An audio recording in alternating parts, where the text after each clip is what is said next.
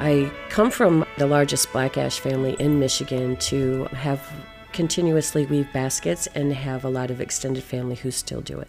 I like to have my baskets too also include messages for people, educating them about why the basket's important to us, why the tree's important to us, all of those aspects. That's 2018 National Heritage Fellow, Black Ash basket maker Kelly Church. And this is Artworks, the weekly podcast produced at the National Endowment for the Arts. I'm Josephine Reed. As you just heard, Kelly Church is descended from a long line of black ash weavers. She's also an extraordinarily accomplished artist in this tradition, making baskets that range from utilitarian, muted, and sleek, to ornamental, which are often sculptural and vivid in color. Her baskets are a visual testimony that traditional art also has the wings to fly into the unexplored. Kelly Church is deeply committed to the traditional ways of basket making, from selecting and harvesting a black ash tree, to stripping the bark, to pounding the tree rings, and creating the ribbons of smooth ash that she weaves into baskets. It's labor-intensive, communal, and steeped in history and ritual. And Kelly works to keep this tradition alive and vibrant, whether it's teaching children, holding gatherings for weavers, or lecturing at colleges.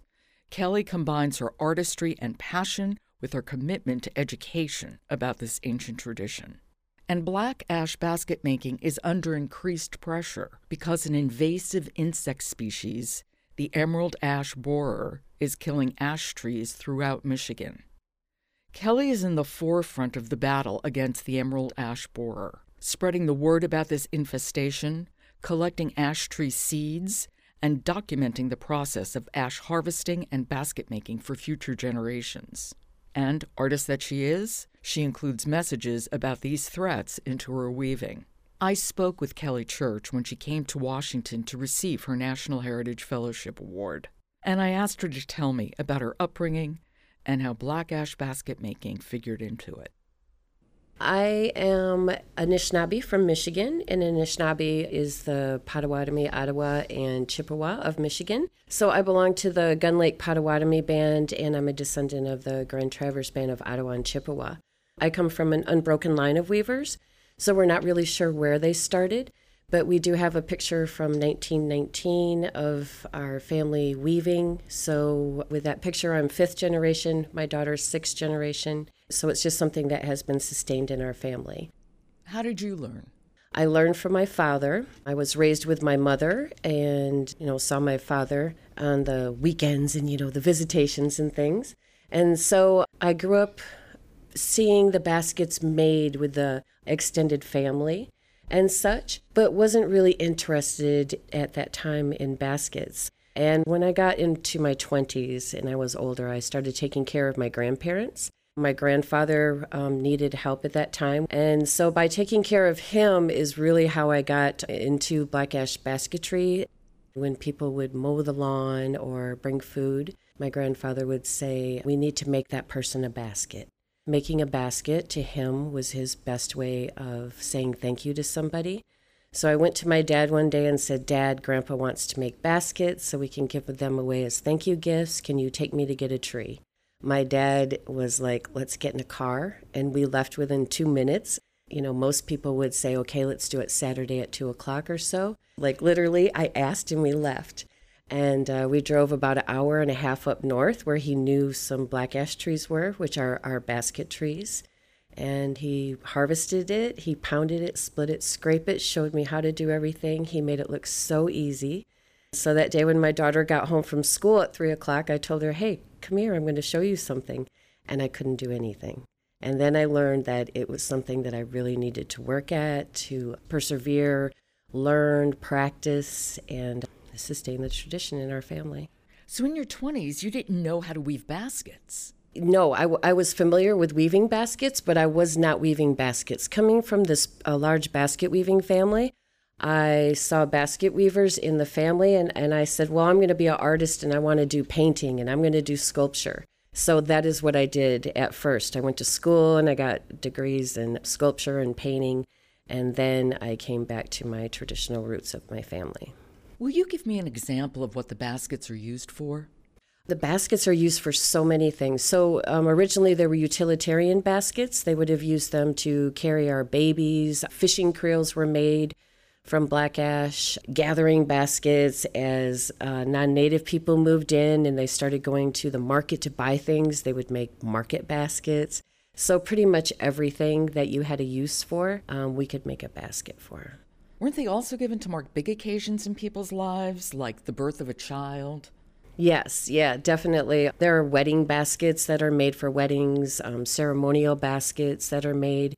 We have corn winnowing baskets, all different kinds. And then you'll have a ceremony for harvesting the corn. You will have the baskets which winnow the corn. So yes, they're really important in marriages. People will exchange baskets filled with things that they promise to each other and beautiful things like that. So yes, our baskets really were an integral part of our life. Now, you gave a sense of what the process was like from living tree to basket, but can you walk me through that more slowly? Yes, black ash trees grow in the swamps. So that is the only place you can acquire the trees. They only grow in the northeast United States and southeastern Canada. When I go into the woods, I'm looking for a tree that has straight bark, and the growth rings need to be about the thickness of a nickel. That's the ideal basket tree. So when we find these characteristics in a tree, we will harvest it. And the first thing we'll do is we'll offer tobacco, and that's giving thanks before we take that tree for all of the keepers of the forest that have kept these trees good for us, and also for the ancestors for passing on all of these wonderful teachings to us. And once we harvest that tree, because we are in the swamp, like I said, we have to put it on our shoulders and walk out of the woods. And when we get to our car, we'll drive home. And then we'll pound on it with the backside of an axe. So the first thing you have to imagine a log like 6 foot in length, maybe 8 to 10 inches in diameter. And we'll debark the log from end to end. And we'll do that with a hatchet or an axe. And then we will begin to pound on that with the backside of a very old axe. Why does it have to be very old? Because new axes have those sharp edges and they can ruin your wood. So if we can find one that nobody has any use for anymore, it's very useful for us. Oh, so it's already smooth and worn down. Yes. An axe is about 1 inch wide. So as you pound, you have to overlap every pound. So you're actually pounding about a 1/2 inch down that 6-foot log at a time. And you have to pound as hard as you're chopping wood. So it's a really laborious job. But when you are pounding, it separates the fibers in between the growth rings, and each growth ring will begin to pop up. So with the men in the family that are the great pounders that we have, they can usually get about 8 to 10 growth rings at a time from pounding. If I do it alone, maybe it's 5 because I can't pound as hard. And so once the growth rings come up and they pop up, we separate each growth ring from each other. And then I will take this growth ring, which is about the thickness of a nickel, and I will score across it with a knife until it is just barely peeling apart, and then I will separate that, and you kind of peel it like a banana from end to end. And so the outside of this growth ring is very rough. There's nothing smooth about it. It's coarse. And once you score that and peel it apart, on the inside it's very smooth, it's silky, it's beautiful. And that's where we get all of our basket weaving material from. And do you soak it then? What's the next step? If we get it green from the forest, we can pretty much pound, split, and scrape and do everything right away. But water is very useful for us because it does grow in the wetlands. So I can pound these strips off, and I could keep them somewhere. I've actually put some in storage for 3 years once when I moved and forgot about them. And you can re-wet them, and you can use them again. So the process of making the strips of wood that you actually weave, it's like an art unto itself. It is. It's about 75% of the process that we actually do. So when someone asks me, how long did it take you to weave that basket? The basket part might only be 5 hours, 10 hours, 15 hours, but it's the process leading up to that really took the time. It also seems, given the nature of it, that it's something very difficult to do on your own. Definitely. And so that's what I love about Black Ash teachings. They teach you to work together. They teach you community. sharing. All of these great teachings go into black ash patience. That's another great teaching that we all have. Yeah, you couldn't do it alone. You wouldn't want to harvest alone. You could have the tree fall on you. Pounding, you would get way too tired. So it is a wonderful thing that brings all of our communities together and families together. You talk about memory a lot. How does memory factor into this? I love to say blood memory. Blood memory exists. And so when I work with people that I know have had ancestors in their family that were weavers, you can almost see that blood memory just coming out in them. It can take a person, maybe up to a month to learn how to split a growth ring. And occasionally I'll work with children who I know their grandmothers were weavers or such, and they just catch on really quick. And I myself believe it is the blood memory in all of our children. And so today we still, even though we are losing our trees very steadily to the emerald ash borer, we like to hold black ash gatherings and keep on making what we call black ash memories. When you're weaving, is that a time for storytelling or talking about the people who have come before, your ancestors, elders? Yes, when we hold basket gatherings, that's one of the best parts about it too, is hearing people say, I remember my grandmother doing this, and I remember my uncle pounding, and these stories do come out, and then people are sharing these stories. They're making new stories too as we're weaving, because, there might be something funny that happens. So those will be stories that would be told in, 10 or 20 years. I remember when we had a gathering and this happened. So there's a lot of knowledge to be shared during that time with my grandmother used to weave like this. This is the kind of basket she made. And then there's also just a lot of just good memories for everyone to have that they probably don't sit around and reminisce about as much as when they are actually with the material and weaving. What about your own weaving? What is it that you like to weave best?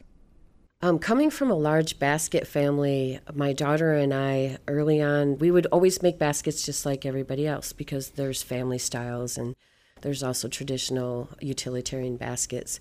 And so early on, we would look and we wanted people not to say this is a church basket. We wanted them to say this is a Kelly basket or a Cherish basket. That's my daughter's name. And so early on, we started just coming up with different concepts and ideas. And what we found is you can make anything out of black ash. So my daughter, she wove the body of a woman. And so she is well known for weaving her body baskets of pregnant women. And I make baskets, fashion them into top hats. And the top hats represent our treaties in Michigan. We were big into fur trading, and we had top hats early on, our Native people did. And so I'll use these top hats to share the treaties that we have signed in the area, which give us our rights to harvest, which are very important to our people. And one basket that I make, I call the Fabergé because it's made out of fibers. So it's not Fabergé, it is Fabergé. And with this, I do it in a green color and I weave copper into it. And so it will draw the viewers in when they come to see this, and then they'll open it up and it will have a bug inside. And really that is to draw them in with the beauty of the product, but then I want to share the story with them of the emerald ash borer, because the emerald ash borer has been killing all of the trees in the United States, and it's the trees that we use, the black ash trees. And so the emerald ash borer is brilliant green. It has a copper belly. And so that's why I use those colors in that basket. Oh, it's such a beautiful bug, even if it's deadly. It is a beautiful bug, yes. Well, I was going to talk about this later, but I'm certainly happy to talk about it now. The emerald ash borer is an insect. It's not native to the United States. It came over from Asia, and it's destroying the ash trees. Yes, the emerald ash borer is about the size of Lincoln's head on a penny, so it's a very small bug, but it is very devastating to the ash trees. In Michigan alone, we've lost definitely over 500 million ash trees already. The mitten of Michigan, the Lower Peninsula, is almost decimated of them. So there are some trees, but pretty much, the emerald ash borer will eat anything from an inch big to, 20 inch in diameter. Young to old trees.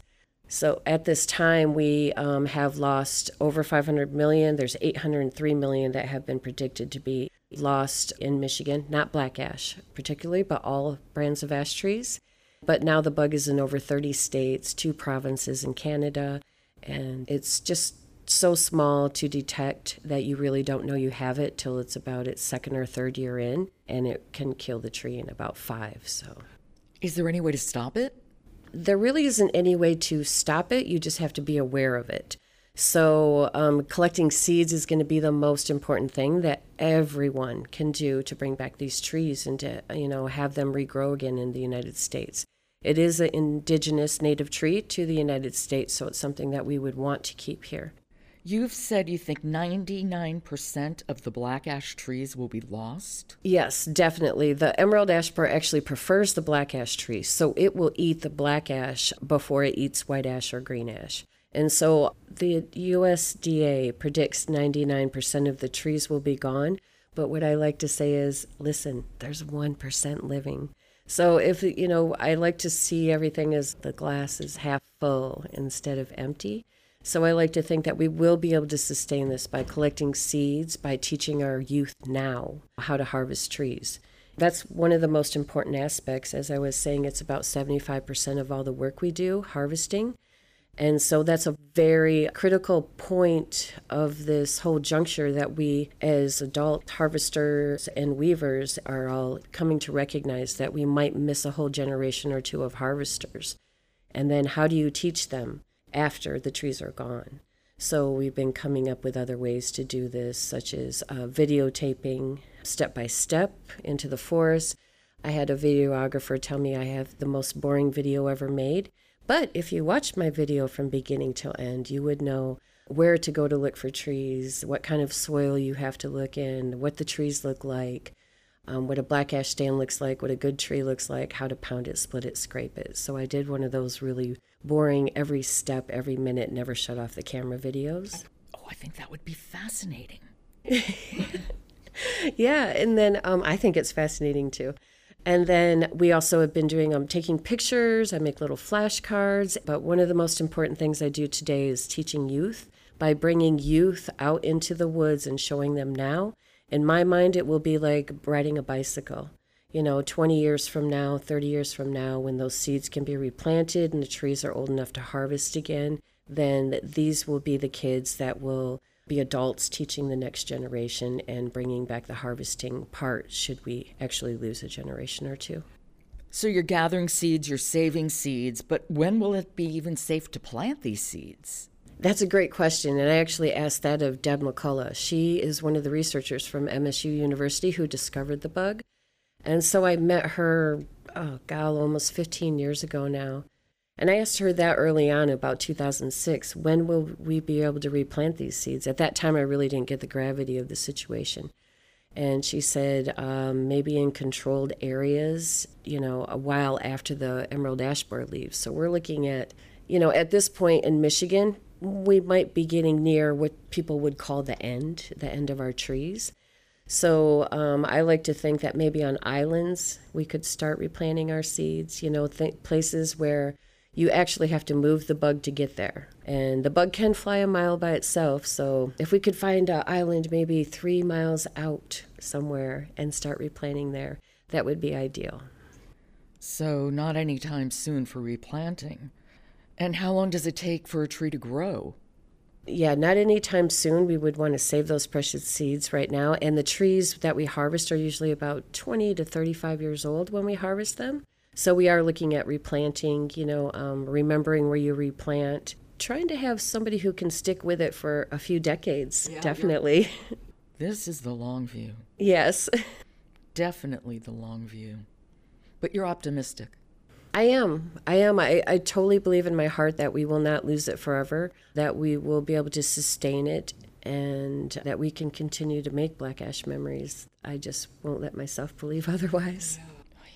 Okay, back to weaving. Where do you weave? Do you weave anywhere? Is there a particular place you like to weave more than another? You know what? I will weave anywhere, and I always believe I will weave everywhere. So anytime, I normally do most of my weaving at home. But if I travel, and I travel a lot, I always, and even today in my room, pack ash. And so I have a whole bunch of ash that can be wove, and my family always says to me, you're not going to have time to weave anything. And I never listen. I still pack it, and I usually don't have time to weave anything, and I bring it back home. And if I can weave and have time, I do. So primarily it's at home, but anywhere I am able to weave, I will. How do you begin a basket? Do you sketch?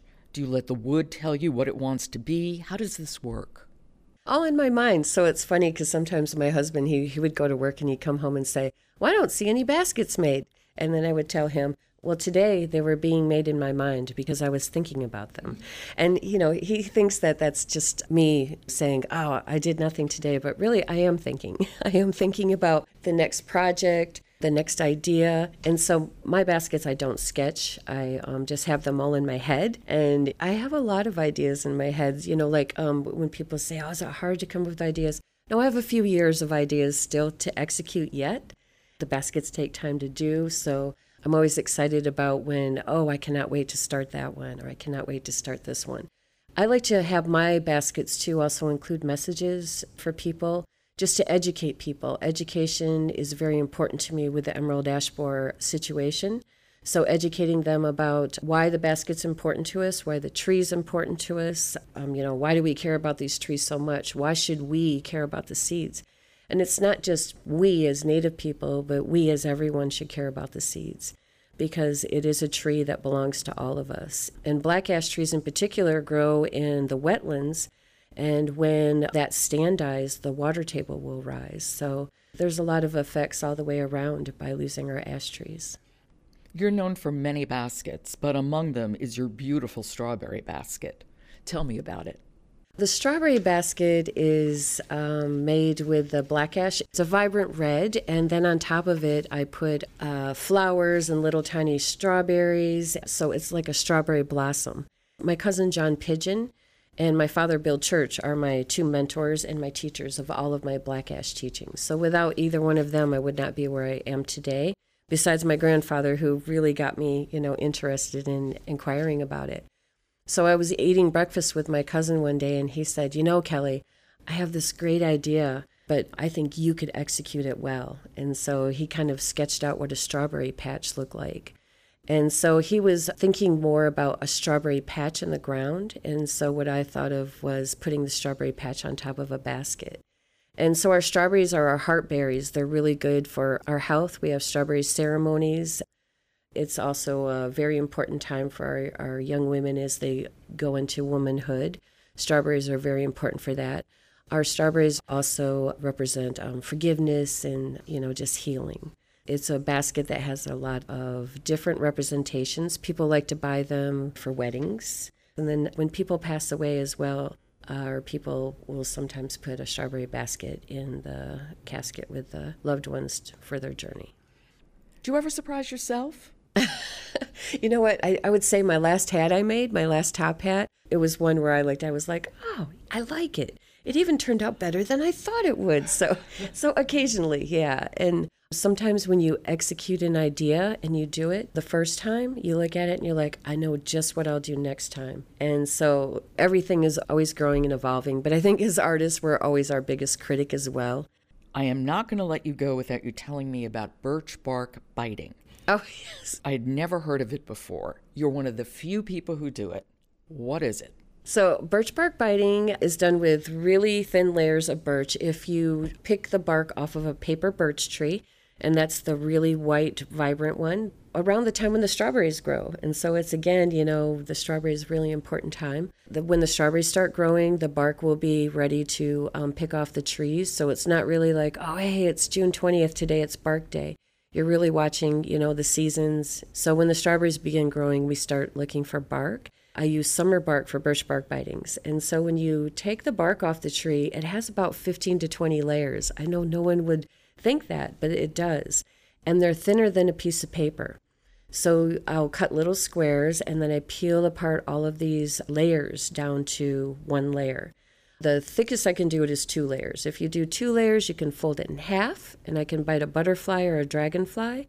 But if I want to do something like a turtle or a flower, then I need to fold it maybe 4 times, which makes the 1 layer more ideal. So it's all about folding. You have to imagine when you make the snowflakes with scissors when you're a child, it's kind of the same thing. except you're drawing with your teeth. So after I fold it, depending on which design I'm making, I put it into my mouth, and I have two teeth that work very well for biting. So it's always on the right side of my mouth, and it's my eye tooth and the tooth below it. And then you have to imagine that you're drawing with your mind. So when I teach people to do a butterfly, that's what I'm telling them. You have to connect your mind with your teeth, so you have to just think about how you're turning it, which way you're biting it, and where you're placing your bites. And so if I do like a flower or a turtle, you fold it 4 times, I know where to bite, and when you open it up, it'll have the design on 4 different sides. And so that's how these designs are made. How did you learn? I actually learned from Ron Pocken. He is an elder from back home. He told me how to do them, and he also, this was the best advice he gave. He said, none of them can be wrong. If you bite something and it doesn't look like what you wanted it to be, they're all snowflakes. So if you can't go wrong, then it's really encouraging. And so when I teach people how to do birch bark bitings, I tell them the same thing. There are no wrong bitings. How do you use the bitings that you make? I'll frame them. I have a friend who will put hers in earrings and necklaces. I've seen in Canada necklaces of birch bark bitings. In the old days, they would have done birch bark bitings, and sometimes you would find the design perhaps underneath beadwork or quill work. You've talked about teaching weaving, the process of making baskets, and the importance of teaching it to younger people. How do they respond to it? Is there an interest? Yeah, so people will hold like black ash camps, or they'll have camps and they'll have me come in and teach the kids.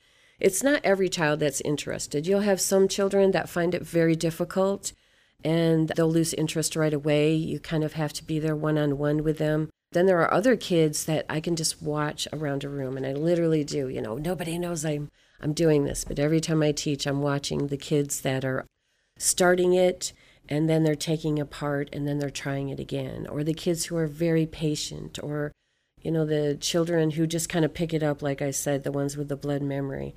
And so those are the youth that I'm watching to take care of the next generation. The ones who want to do it, the ones who naturally get it, the ones who mostly want to do it. Because it's not something that's forced on you. So even though I came from a large basket weaving family, no one was saying when I was growing up, you're going to grow up and be a basket weaver. That is what we do. I think it's really important to let people come to their own place in their own time. And so with these children, I'm going to encourage them all I can, and I will be there for them when they want me to be. You once said that basket making isn't just what you do, but it's who the Northeast people are.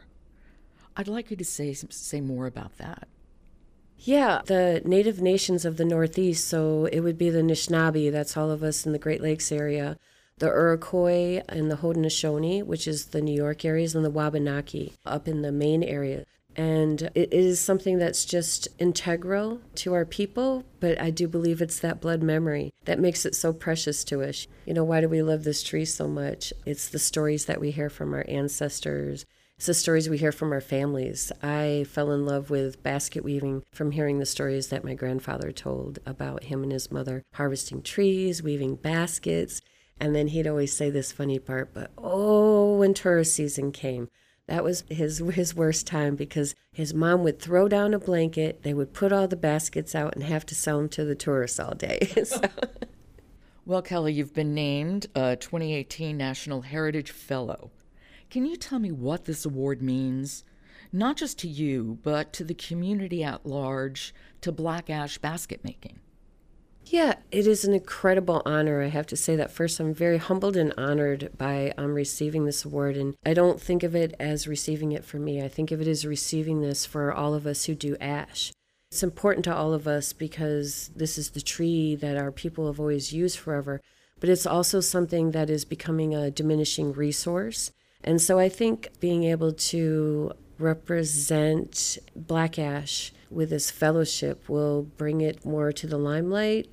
And it's a real honor to be able to work with all the people that I do that are interested in it. It's an honor that's richly deserved. Your work is not just beautiful, but it's also important. So thank you. Thank for you. all the work that you're doing. Thank you so much. You're welcome. That's 2018 National Heritage Fellow, Black Ash basket maker Kelly Church. You can check out her work at woodlandarts.com. You've been listening to Artworks, produced at the National Endowment for the Arts. Please subscribe to Artworks wherever you get your podcast. And if you like us, leave us a rating on Apple. It will help other people to find us. For the National Endowment for the Arts, I'm Josephine Reed. Thanks for listening.